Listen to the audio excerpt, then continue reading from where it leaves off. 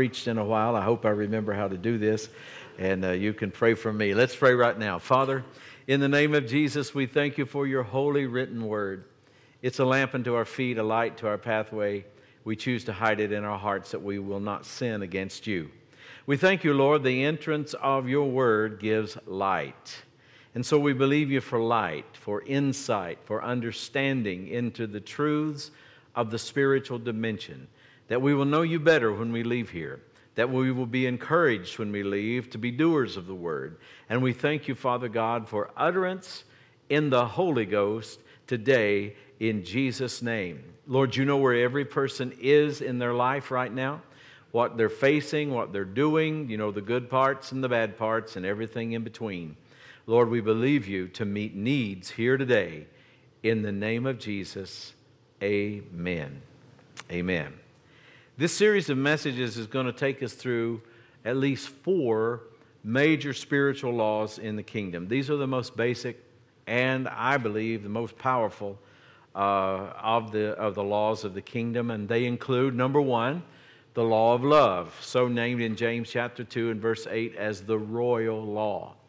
It is a spiritual law. Number 2, the law of the Spirit of life in Christ Jesus. That is Romans chapter 8 and verse 2. And then also number 3, the law of faith.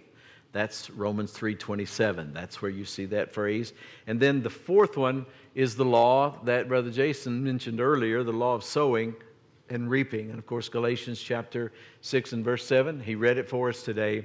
Whatsoever a man sows, that shall he also reap.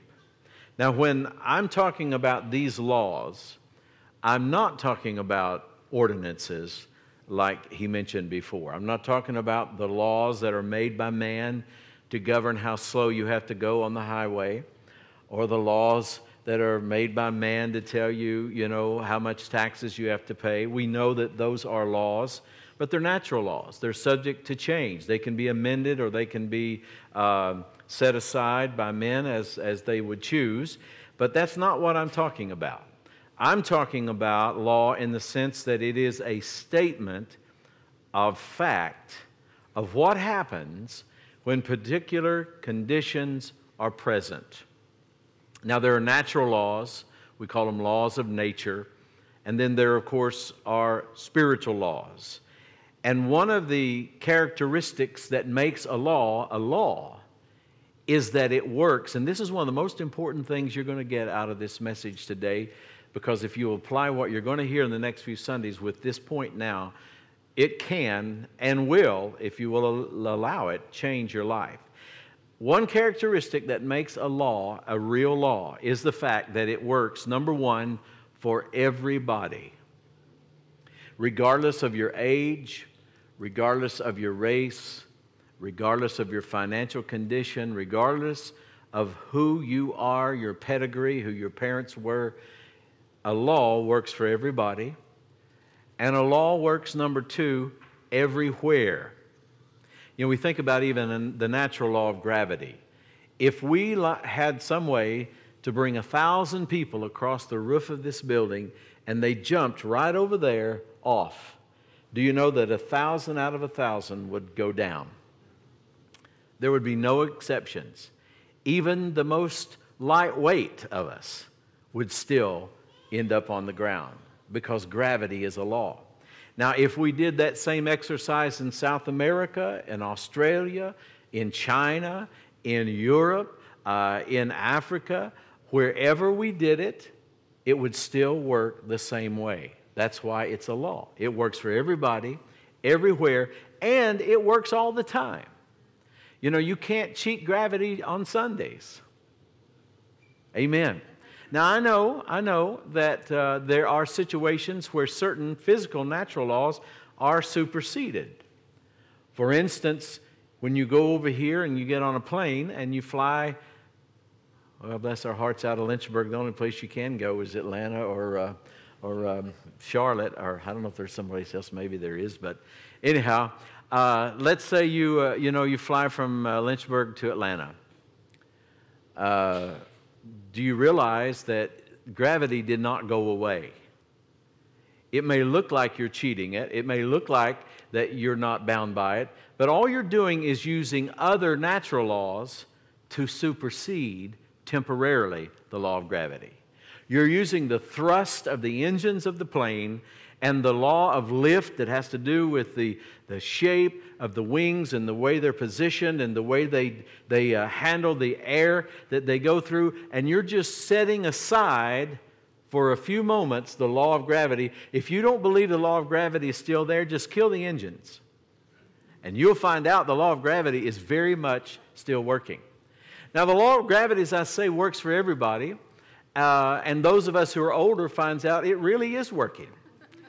And it may seem like that younger folks are exempt from the law of gravity in some ways, but they're not. Just let them live long enough. It's working on us, whether we feel it or not. And that's the way that real laws are. They work for everybody, they work everywhere, and they work all the time. Water always boils at 212 degrees. There are laws of thermodynamics, there are laws of mathematics, and there are other constants in our world that are recognized and respected by intelligent people, and they have been for a long, long time. So let's think for a minute about the consistency of natural laws, just like we were describing a while ago, and then remember where all those came from. There is a creator. So it was God who instituted all natural laws, and if those are constant, so much so that we have to actually order our lives around them, then why would we think that the spiritual laws behind all those would be any less constant? Now, I know I'm belaboring this point, but this will absolutely change the way you pray. It will change the way you live your life. It'll change your giving. It'll change the way you treat people. If you understand that these spiritual laws are actually more powerful than natural laws such as gravity and so forth, then you will begin to understand and realize that if I can learn how these work, and if I can put these to work in my favor, if I can cooperate with these with these spiritual laws rather, then I can have more of the goodness of God manifested in my life. So the Creator, God, that's where these things come from. And these spiritual laws, actually, and this is really exciting, these spiritual laws, which, by the way, we have access to because we're spirit beings. We have access to because, particularly, we're born again spirit beings. And particularly, because we're born again, Holy Ghost-filled spiritual beings. And particularly, maybe another one, I don't know. I think that was enough. We are spirit beings who are born again and filled with the Holy Ghost, and we have the Word of God that we can put into our mouths and speak and release into our situations and into the world we live in. And because of that, it's good to understand that spiritual laws can supersede natural laws. Spiritual laws can absolutely set aside and change natural circumstances that even natural laws may produce. And so we're going to look at these 4 spiritual laws, and we're going to study them because these are eternal, meaning they are not bound by time. Eternity is not just a long time. Eternity is no time. Eternity is no time, all the time, every time, anytime. We can't really get our mind around it. In heaven, it never gets old. Nobody ever grows old. You know, when you see me with hair and no wrinkles, you're going to really be impressed. Nobody gets old in heaven. If you were to go to heaven right now and ask somebody, what time is it? Nobody would have on a watch. They'd say, it's now. What time is it going to be? Now. The spiritual dimension is now. That's why the Word says, now faith is. It's never past tense. It's always now. If you're always putting off to the future that decision or your blessing or the receiving of whatever God's Word has promised, then you're not in faith. Faith is now. It's mine. I have it now. This is God's word to me now. This is God speaking to me right now. It is, when I open my Bible, it's just as if God and I are having this one-to-one conversation, and He just now is saying this to me. You say, well, is that really so? Well, Jesus said in John 6:63, the words I speak, they are spirit and they are life. What does that mean, they are spirit? They are eternal. They're outside of time. And these spiritual laws go beyond the boundaries of space and natural circumstances. And so that's why we would say that the law of love, the law of life, the law of faith, and the law of sowing and reaping they are not natural, they are supernatural. And those supernatural laws work for everybody, that includes you. They work everywhere, that includes here, and where you live, and where you work, and anywhere you'll ever go. And they work all the time. You'll never find a time, if it's 3:30 in the morning, or if it's 5 o'clock in the evening, or 8 a.m., you will never find a time that these laws won't work, and you'll never find a time they actually aren't working. So that means that all four of these laws have the power to produce change in the natural temporal world. 2 Corinthians chapter 4, verse 18 says, while we look not at the things which are seen, for the things which are seen are temporal, but the things which are not seen are eternal. How do I look not at what I see, Paul? Why did you write that? Because he's talking about looking with the eye of our spirit nature beyond what we see in the natural, because everything you see in the natural is subject to change. Everything in this natural world is eventually going to be burned up. Global warming 2.0. I mean, it's going to dissolve. This building will be no more. The floor we're on will be no more. The clothes we're wearing no more. We'll even get a new body. There will be a new heaven. There will be a new earth. Now, I know that's future and that's out there, and we're not in that realm at this moment, but I just want you to realize that God's plan is not to leave things the way they are. Isn't that good news? And God actually loves you so much that He won't leave you the way you are. He'll keep nudging. He'll keep prodding. He'll keep speaking.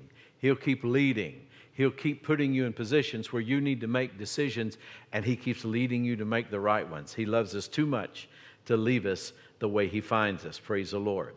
And so the things that are not seen are the eternal things. So that means the law of love, the law of life, the law of faith, the law of sowing and reaping. Those laws as concepts and as realities, we don't actually maybe see them naturally, but we see the results of them because they are constant. They are always there.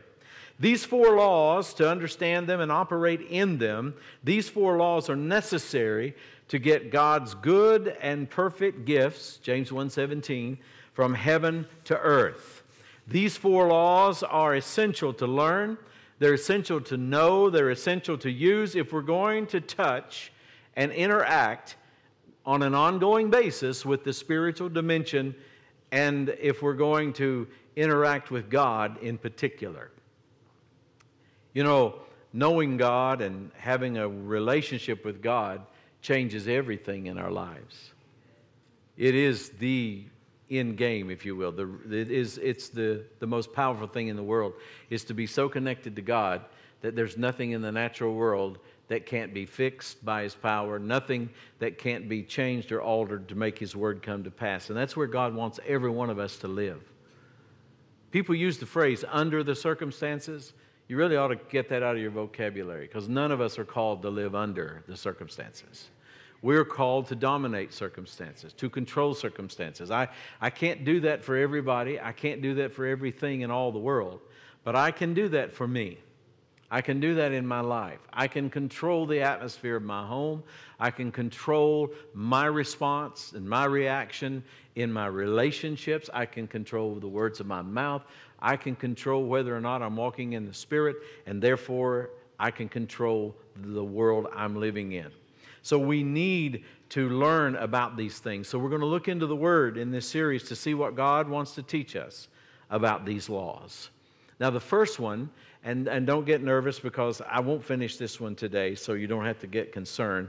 I'm going to ask you to turn to Matthew 22, and one reason I wanted to say that is because when we read this, you're going to see two major aspects to the law of love that we want to talk about, and we can't cover both of them today, but we'll get there.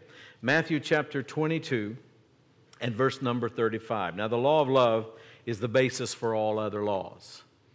It is the why God does what He does. God never does anything apart from or outside of love. And by the way, anything apart from love and outside of love is sin. This one is the highest of all laws. Now, if you're in financial need today, or you really desire, you need, or just desire a great financial change in your life, you may be more inclined to think, well, I really want to hear about the law of sowing and reaping. And we'll get there, but I want you to know that this law is more important. You might be thinking about the law of faith. Oh, if I only had faith, I know it could move mountains, and I know faith will overcome anything and everything in the world and so forth. But this law is more important. This law is the royal law. It is the granddaddy, if you will, of all of them. Matthew 22, verse 35. I'll get it out. Matthew 22, verse 35. It says, "Then one of them, which was a lawyer, asked him a question, tempting him and saying, 'Master,' or teacher, 'which is the great commandment in the law?'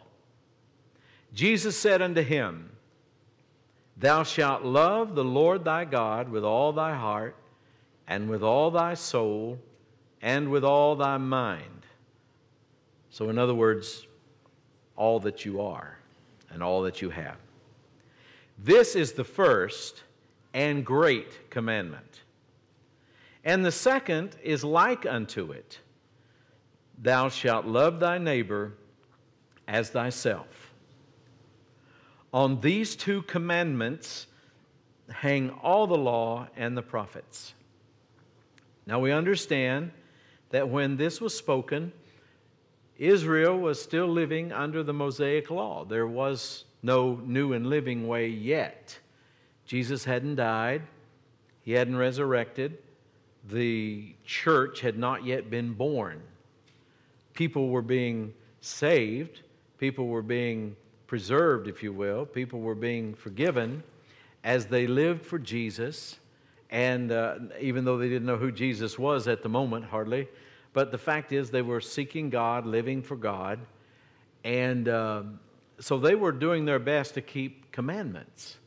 Well, you know as well as I do that nobody was ever made righteous by keeping commandments. The law was perfect, and that which is perfect never has to be altered. So somebody might ask the question, well, do we still live under commandments? Well, let me ask you the question, would it be a sin for you to kill anybody? Would it be a sin for you to steal? Would it be a sin for you to bear false witness against them, tell a lie on them or to them? See, we have to understand that in this transition period we read about in the Gospels from the Old Testament to the New Testament, Jesus is getting the people ready for a new and living way. And with the new and living way will come a basis for keeping all moral laws. Like thou shalt not kill, thou shalt not commit adultery. Those are moral laws. In the process of doing that, thank you, thinking I was going to have to do that, but thank you. In the process of doing all of that, Jesus kind of boils this whole thing down to love. The royal law. In the New Testament, James 2:8, that's not Old Testament. There's the phrase, the royal law. In Romans 3:27, the law of faith. So we need to have a proper outlook of what law is. Now, we're not doing the ceremonial law of Moses under the Old Testament. We're not bringing blood sacrifices in here today. And we're worshiping on the first day of the week because that was the Christian custom. And God has always welcomed worship any day as far as that goes. And somebody said, well, what about the Sabbath? You know, people have argued about that forever, and I don't want to argue with anybody about that. But I can just tell you this. I don't think that it's a day. I don't think we're watching the clock or the calendar so much as the fact is you need rest on a regular basis. If it's Tuesday, you need rest. And on that time of rest, in that time of rest, you need to seek God. Present yourself before God. Well, the early church and on down to the present day, we've been doing that on this day. We're giving God the first part of the first day of our week when we come to the house of the Lord. And we honor God with our praises, our worship, our attention to His Word, and with the first fruits of all of our increase. Praise the Lord. So Jesus boils down the law, if you will, to saying that it all comes down to love. First of all, it's loving God, and secondly, it's loving people. You see, if I love you with the love of the Lord, I'm not going to steal your stuff. If I love you with the love of the Lord, I'm not going to have an affair with your wife.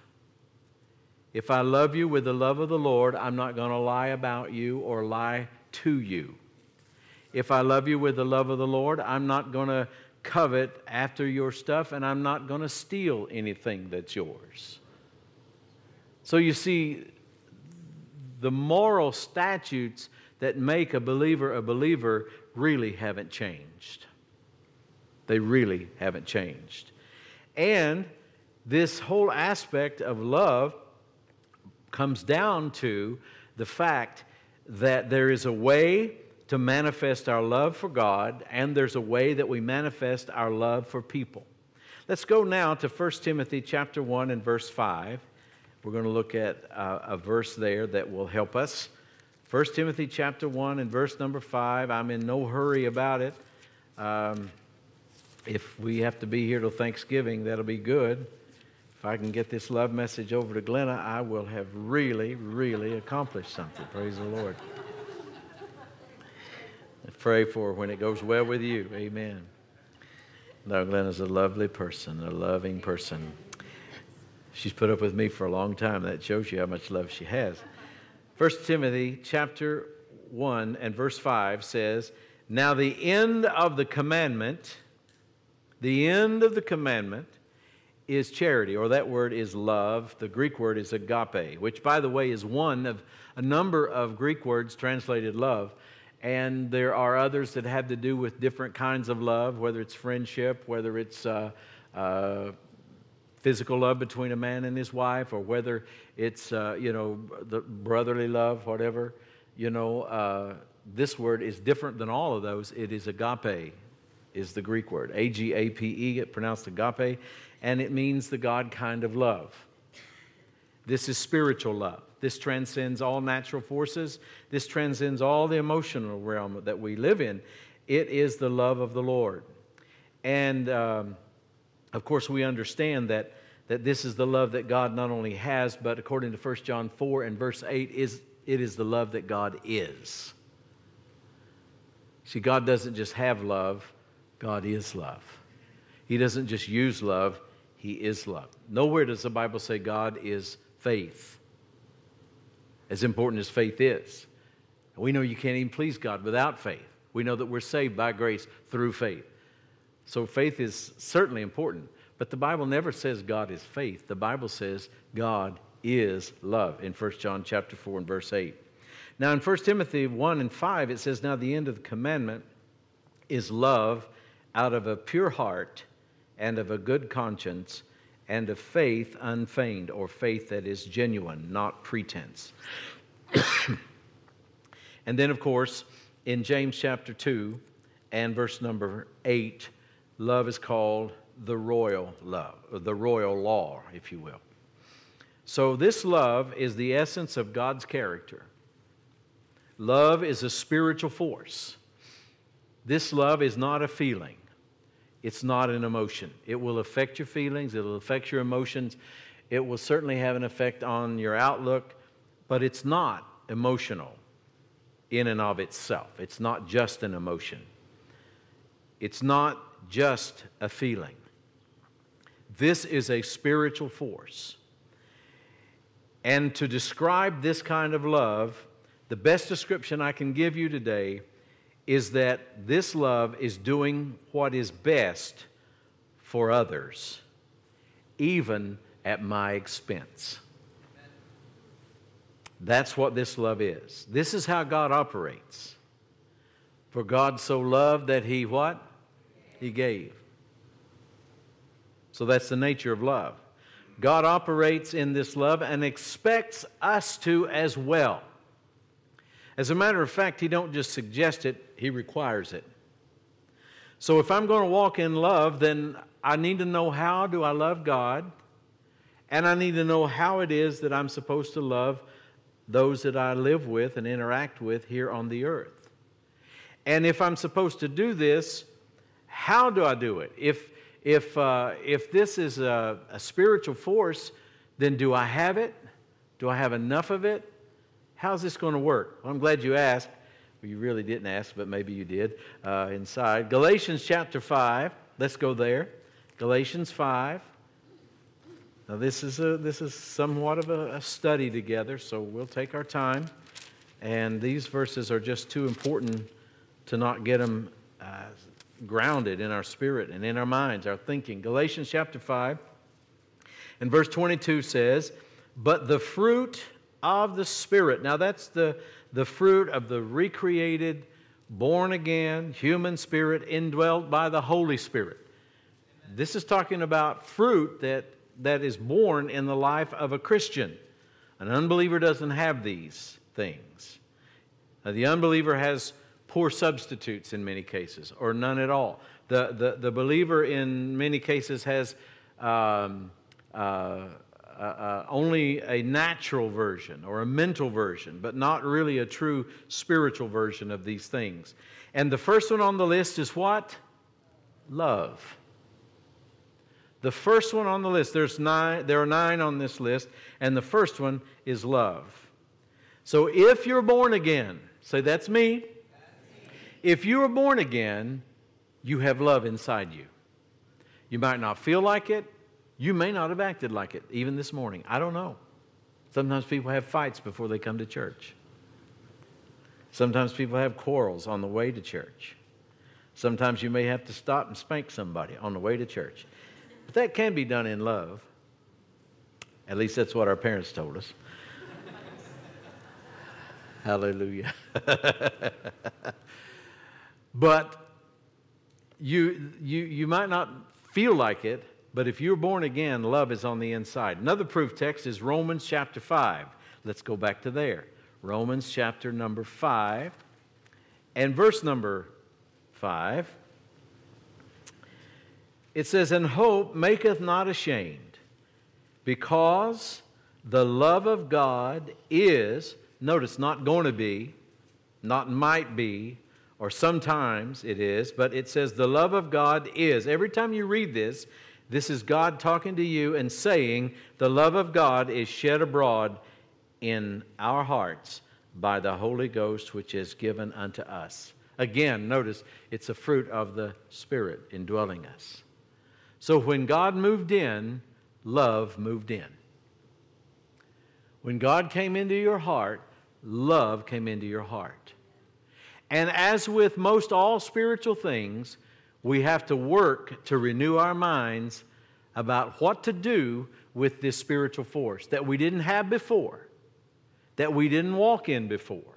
We didn't know anything much about it perhaps before, and maybe in some cases had seen very little of it demonstrated before. So here I am, born again, I'm right before God, and according to the Word, the Holy Ghost put love inside of me. How does that work?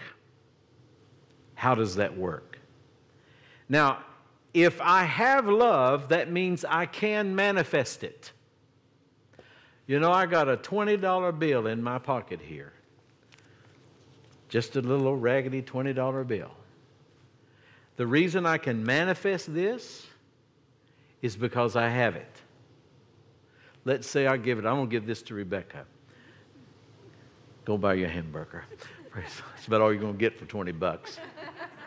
Now, you know, I can't manifest a $20 bill now. I can manifest a chapstick, but not a $20 bill. Praise the Lord. Jason wasn't going to come over and get that, I know.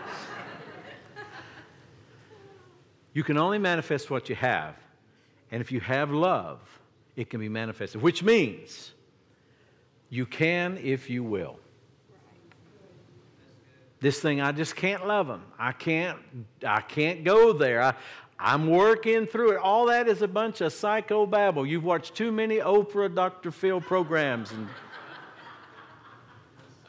if you're born again, you have love. And if you will, if you choose, you can manifest love. Now, that doesn't mean that you have to go and mop their floor every week and pay their rent from now on. That doesn't mean you have to let just anybody and everybody into your house.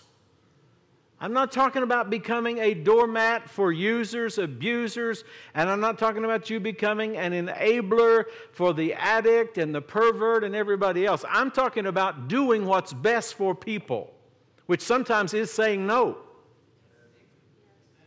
which sometimes says not anymore, which sometimes says not here. It ain't happening. But you're doing what's best based on two things. You're manifesting love in order to love God and please Him and receive all He has for you, and then loving people so that you do what's best for them. Now, obviously, the first area that we must look at is, how do I love God? It's easy to love a little baby. It's easy to love a little little grandkid that says something cute and funny. I mean, Glenn and I, we've had grandchildren for so long. We've been grandparents since 1995. And so we still, almost 30 years later, we still sometimes will mention something that our oldest little grandson would say, because he lived with us for a while, and the way he would say things real cute, and then other grandkids along the way. And sometimes, we get mixed up and decide who said that. I have to tell Glenna, well, that was the other one. Grandmothers, they just see them all as one, But anyway, it's easy to love. It's easy to love sweet people. Some people are just sweet. I wish I was sweeter. And I guess according to my notes, I can if I will. Amen. But it's easy to love sweet people. It's easy to love people that are very nice to you and very generous to you and that are complimentary and that don't say hurtful and bad things. But it's not always easy to love people that are unlovely. People that lie about you and lie to you or lie on you, and people that take advantage of you, and you never see them except they want something. It becomes more difficult to love under those circumstances. And so how do we manifest love? Well, loving people, that's the second portion that we won't get to today. But I would say that you will not get to all those places I just mentioned of loving the people that are hard to love unless you master loving God. It's not a feeling. I can't touch Him physically. And I know we use certain terminology like, He holds us in His arms and He comforts us and all of that. And that's fine. I understand that. Yes. And I've experienced that. Thank God. But love is not a feeling. So how do I love God? Let's go to the book of St. John, chapter 14. And how many of you believe that Jesus was spiritual? How many believe that He knew what He was talking about? And how many of you believe that He would know something about loving the Father, loving God? Well, here's what He said. in John 14:21. He that hath my commandments and keepeth them, he it is that loveth me.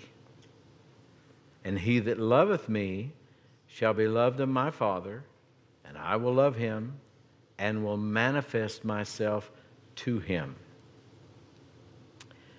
Verse 23, if a man love me, I'm reading the part there in red. If a man love me, he will keep my words. Notice verse 21, he used the term commandments. In verse 23, he uses the word words. If a man love me, he will keep my words, and my Father will love him, and we will come unto him and make our abode with him. Verse 24, he that loveth me not. How would I know that? Keepeth not my sayings. And the word which ye hear is not mine, but the Father's which sent me. So the same Jesus said that the first and great commandment is to love the Lord your God with all your heart, soul, mind, and strength. Says that the way you love him is by keeping his word. Go over to chapter 15, look at verse number 10. Actually, I'll start with verse 9. It says, as the Father hath loved me, so have I loved you. Continue ye in my love. If ye keep my commandments, ye shall abide in my love, even as I've kept my Father's commandments and abide in his love. These things have I spoken unto you, that my joy might remain in you, and that your joy might be full. You see, it's not possible to have fullness of joy if you're not walking in love. And according to Jesus' words, taking what he said here recorded by John and what he said recorded by Matthew in chapter 22, then we realize that the only way to love God is to obey him. And our obedience to him guarantees that his joy not only remains in us, and remember Nehemiah 8:10, the joy of the Lord is your strength. Amen. That the only way to walk in joy and strength in God is to walk in love toward God. So our love for God is measured and manifested by one thing and one thing only, our obedience to him. We only love God to the degree that we obey him. You don't love him anymore. I don't love him any more than the degree that I am willing to obey him. And as we've already pointed out about love, this is going to require a choice on my part. This is going to require me from time to time to go against my feelings. This is going to require me from time to time to do things that I really don't want to do. Walking in love, however, is doing what love does. You see, it's important to understand it's not just doing something good or something nice when you feel like it. It is making a decision and an act of your will to do what love does. And when you do what love does, you get what love produces. That's the good side. That's the wonderful part about it. I can do what love does even if I don't really feel like it, even if I think at the moment I might not want to. If I will do what love does, I will get what love gets. It's a spiritual law. It works for everybody. It works everywhere. It works all the time. We could say it this way, in every circumstance or situation. So in the case of loving God, it's simple obedience to what he says. Whether it is a statement in the written word that tells us how we're supposed to live and what we're supposed to do, and I'm going to put a parenthesis in here for just a moment and get off onto a different trail for a moment, but I need to address this as a pastor. It's necessary. And that is, for the last 10, 15 years in the body of Christ, there has been a wave of teaching that is false, that I think sometimes well-meaning people have fallen into. You know, not everybody that says something squirrely is necessarily an evil person. They could just be misinformed. So I'm not judging their salvation. I'm not judging even their motivation. I'm not judging their call. But I'm saying that there are people who have taught for the last number of years in the body of Christ that it really just doesn't make any difference how you live or what you do, because God's grace is so great and so wonderful and so powerful that it covers everything all the time, everywhere, and it just doesn't make any difference. That's not true. That's not true. I would encourage you to go back and listen to Brother John's message from last week. You see, you will never stop God from loving you, but you have a direct choice in whether or not God can bless you. Beyond the air you're breathing and the fact of natural life, the sun shining on the just and the unjust, the rain on the just and the unjust, we know those are blessings from God that comes to everybody, irrespective of what they are or how they live. But to walk in the goodness and the blessing of God, it doesn't matter what you do. And even the people that would teach this, if you pinned them down to real debate, they would have a problem with some of this. Because, for instance, if it doesn't matter what you do, then it shouldn't matter if you commit adultery. Well, I just wonder what your wife thinks about that. Man, it got quiet in this Presbyterian church quickly. Should I talk about a different subject? If it really doesn't matter what you do, then go get the car out of your neighbor's yard and just start driving it. You say, well, all that's natural. Well, we're living in a natural world. We're spirit beings living in a natural world. All this stuff is tied together in such a way that you can't get around it. And also, I would say this, some of this stuff has been going around long enough in circles. And you know, all right, I can say that. Sometimes preachers like to sell stuff. They like to sell books. They like to sell, whatever they're doing. They like to get in big meetings and get big offerings and all that kind of stuff. And some of these messages sound so good that it opens doors. But if it's not true, it's not true. And what I'm trying to say is this. After a number of years, we can look around and see this ain't working for people. People are still sick. They're still broke. Their marriages are falling apart. They're still struggling in their mental health and those kind of things, and they aren't growing in God. Why? Because they, forgive my hillbilly grammar, they ain't doing nothing. You know, because if it really doesn't matter, then you don't need to read your Bible, do you? And if God is in control of everything, then why would you pray? If it doesn't make any difference what you do, if God's going to take care of it all, then why would you pray? Well, I'm trying to, twist God's arm. Well, that is not what prayer is. Man, I could really meddle here, but I'm trying to stay on track. You see, you need to understand that yes, it is essential that you obey God. We are not obeying God hoping to get saved. Now, I want to point that out. We're not talking about if I do enough acts of obedience or if I do enough penance or whatever, that maybe I'll make it to heaven. That's not what I'm saying. You can't work for your salvation. You cannot earn your salvation. But once you're born again and you have this download of the Holy Spirit putting all these wonderful things, love, joy, peace, long-suffering, gentleness, goodness, faithfulness, meekness, temperance, and all the potential of the gifts and ministries of the Holy Spirit and all of the wisdom of God and His Word that's given to us, all these things that are there, there is a reason it's there. God wants us to do something with it. It's essential. You're not going to walk in the best that God has for you unless you're walking in obedience. So, loving God, simply put, is obeying God. And some of you will be happy to know that this is the last page of my notes, and that's all that's on it.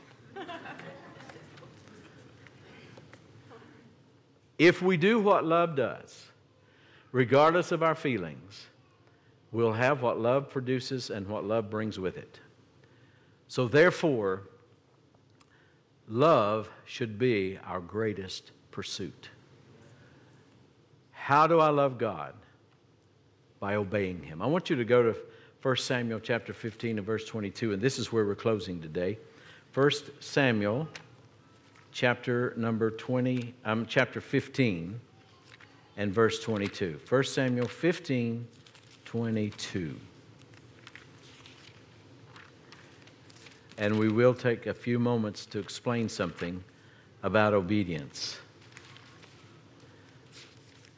The Bible tells us, for instance, in the book of Hebrews, that though Jesus was a son, He learned obedience through the things that He suffered. When He chose to become a man, He was no less God, but He was very man. And so it was necessary for Him to have to go through things that we went through. That's how He became our substitute. So He actually grew up and He had to learn obedience.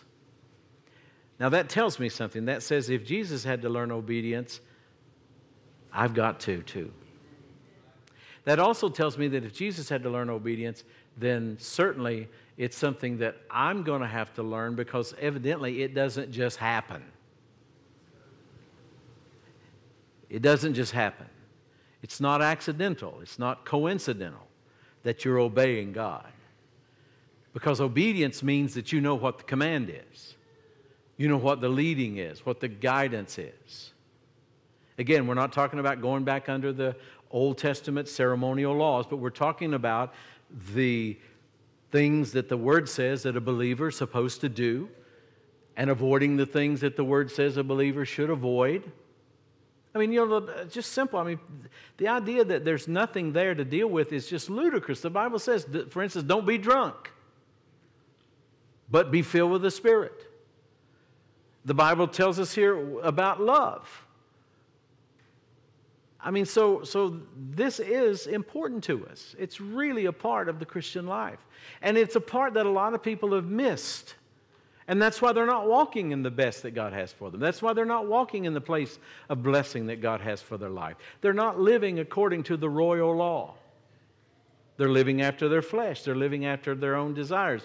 And their covetousness, their envy, their greed, whatever it may be, is taking them in a path where God doesn't want them to be. And God cannot bless that which is not godly. So, I said all that in order to get to this point. In our lives, we're going to find from time to time what I would call, you can call it whatever you want, but I call them obedience tests.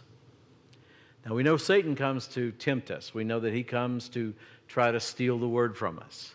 And I'm not talking about that. And God's not using the devil. God doesn't have the devil on a leash. You know, I've heard people preach that. That's error. That's not correct. That God's got the devil on a leash and, he'll let him just go so far and then he pulls him back. Like God is busy walking the devil like you'd walk your dog. No. And the implication is, of course, he may bite you, but it's because God let him. Well, if that's true, then God's guilty of child abuse. That's not the God we serve. He doesn't have the devil on a leash and let him, bite some people and not other people or whatever. That's not what's going on at all. The devil comes to steal, kill, and destroy. Jesus said he came that we might have life and have it more abundantly. So the test I'm talking about has nothing to do with that, because that's not God. But there are tests, not temptations, they're just tests of obedience. That's how you get promoted. Remember Jesus taught us? Remember Jesus again? Spiritual Jesus. He taught us, if you're faithful in that which is least, you'll be faithful in that which is much. You have to start wherever you are, whatever God has put into your life, whatever is entrusted to you, you begin to obey Him with that. Do what He's called you to do with that. And as you do, and as you pass the tests of obedience, then God is able to promote you. God does not do what we call today social promotion. You know, I remember, I'm old enough, and of course you believe that, I'm old enough to remember that when people did not complete properly the course of study for a particular grade, they were held back. I've got old report cards from my elementary school days, and there was a place on the back that was always signed at the end of the year, promoted to or withheld. And I remember when I was little, I was a pretty good student, but I was still nervous about it. I always wanted to make sure when I got my report card that it said promoted to. I didn't want to be held back because they would do that. They would do that. And so, you know, I graduated high school with people that were older than me that should have already graduated, but some of them were held back for, you know, various reasons. Well, nowadays, you know, everybody gets promoted and now nobody can read. Everybody gets promoted, nobody can make change. Everybody gets promoted and all the world can do is play with their phone. Oh, could have went all day without saying that. But anyway, that doesn't happen with God. That doesn't happen with God. There are certain tests, until you pass them, you won't get promoted in that area. There are money tests. There are obedience tests of giving. You know, God has asked me over the years to up my giving, to up what I do. And every time that I feel led to do that, my mind doesn't want to do that. And I don't know why, after all these years, that I would even fuss, because He always blesses me, and I'm always glad that I did. But that side of human nature in us all wants to be lazy. And that's true about a lot of things. You know, we know what's right, but our flesh, our mind wants to go another way. So what happens in those situations? You make a choice. It's not about how you feel. It's not about what your mind even says. It's about doing what God says. Because I want to pass the test. I don't want to stay in the first grade for 3 years. I don't want to get up there just so far and then stop and level off. And I want to say this to you today. You don't have to stop and level off. Thank God if your house is paid for. Thank God if your car is paid for. Thank God if you have money in the bank and you don't owe anybody anything. But then why don't you believe God for a supernatural abundance to be able to do something great in the kingdom? Why don't you believe God to be a blessing to other people? It's not all about me being comfortable.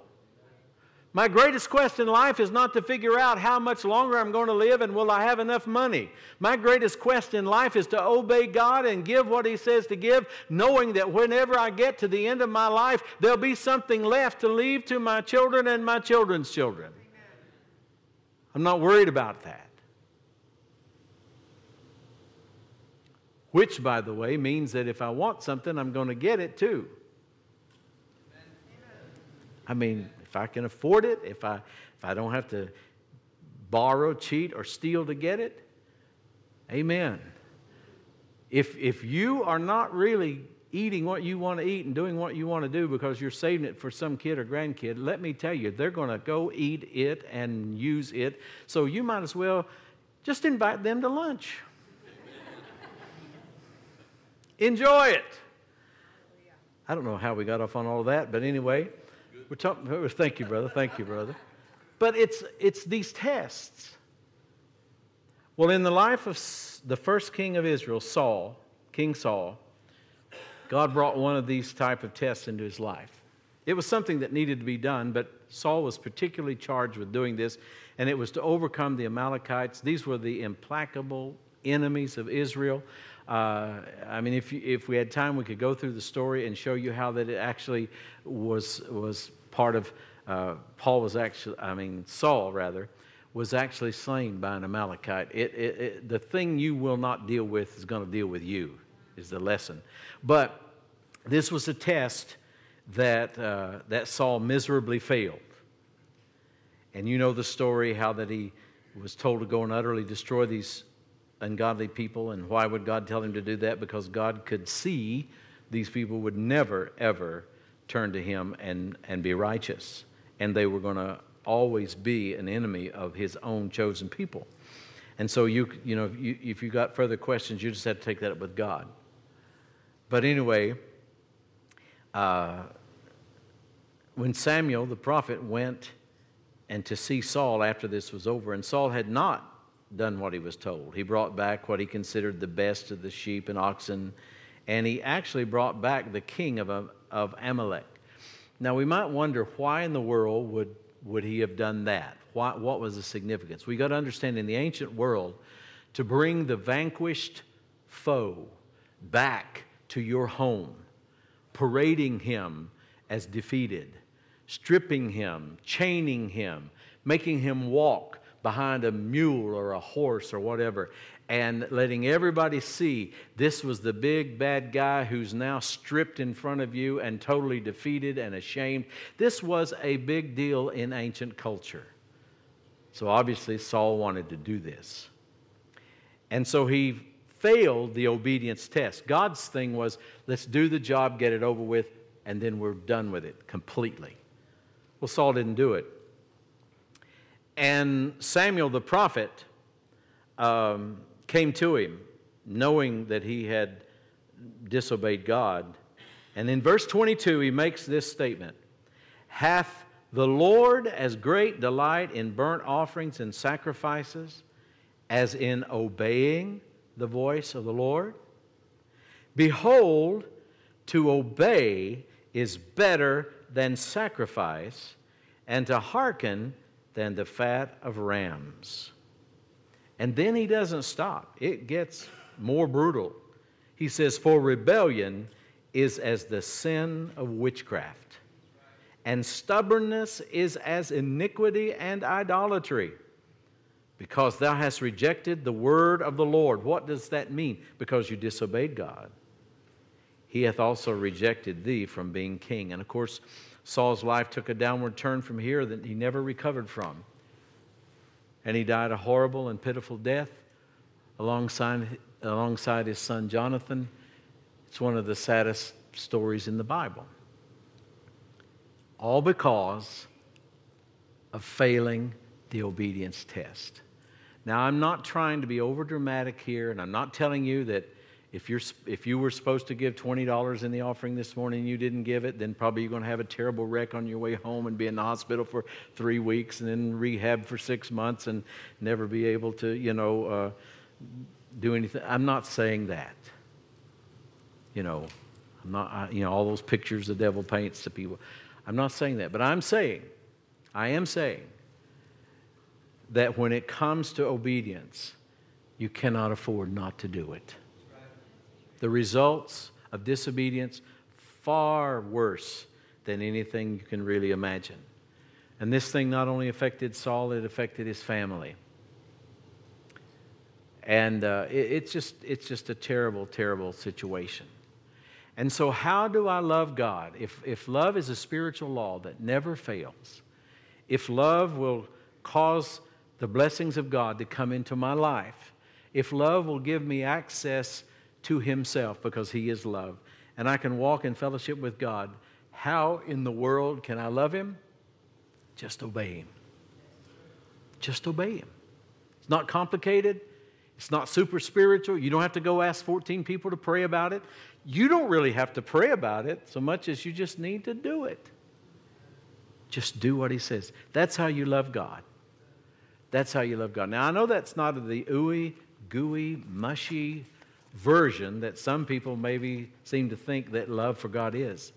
And I will say that if you do love God, you'll feel wonderful about it. And there'll be times of fellowship with God when you will feel ooey, gooey. It'll just be like heaven's honey poured upon you. Yes. But in the times of the test, you probably won't feel a thing. In the times of the test, your flesh will want to do something else. Your mind will want to do something else. In the times of the test, you may have well-meaning people that will try to keep you from it. I don't know what all may happen, but I can tell you this. If you will, you can. And if you will obey God, you will have His best. You'll have His blessing. And I know that's not a popular message today. I know a lot of people, they really do think they're going to have the same thing as a disobedient person, disobedient to God, as the person who is obedient to God. It doesn't work. It's never worked. It's never going to work. So just choose to be obedient. Now, next week, we're going to talk about how to deal with your mother-in-law. We're going to talk about how to deal with your neighbor. We're going to talk about how to deal with that person at work that just ticks you off. We're going to talk about how to deal with a nagging wife and a lazy husband. You know, maybe I should bring my guitar and we should sing "I'd Like to Be 16 Again" and know what I know now. No. But we are going to talk about how to love people. How to love people, and he's going to. I can tell you that there's a lot of similarities in the choices we make to love people. But there are some things that are a bit different here that we need to know. So if you're not here next week, I'll know that you don't want to learn about loving people. No, I'm kidding you. But that's where we're going. And the law of love works for who? Everybody. It works where? Everywhere. And it works when? All the time. Amen. Brother Matt, come. And Matt's going to come and he's going to give you an opportunity, if you've never met the Lord, to know Him. I know today's message was not a classic evangelistic message, but Jesus did say you must be born again. So that's part of obedience as well. And so He's going to lead you in prayer, and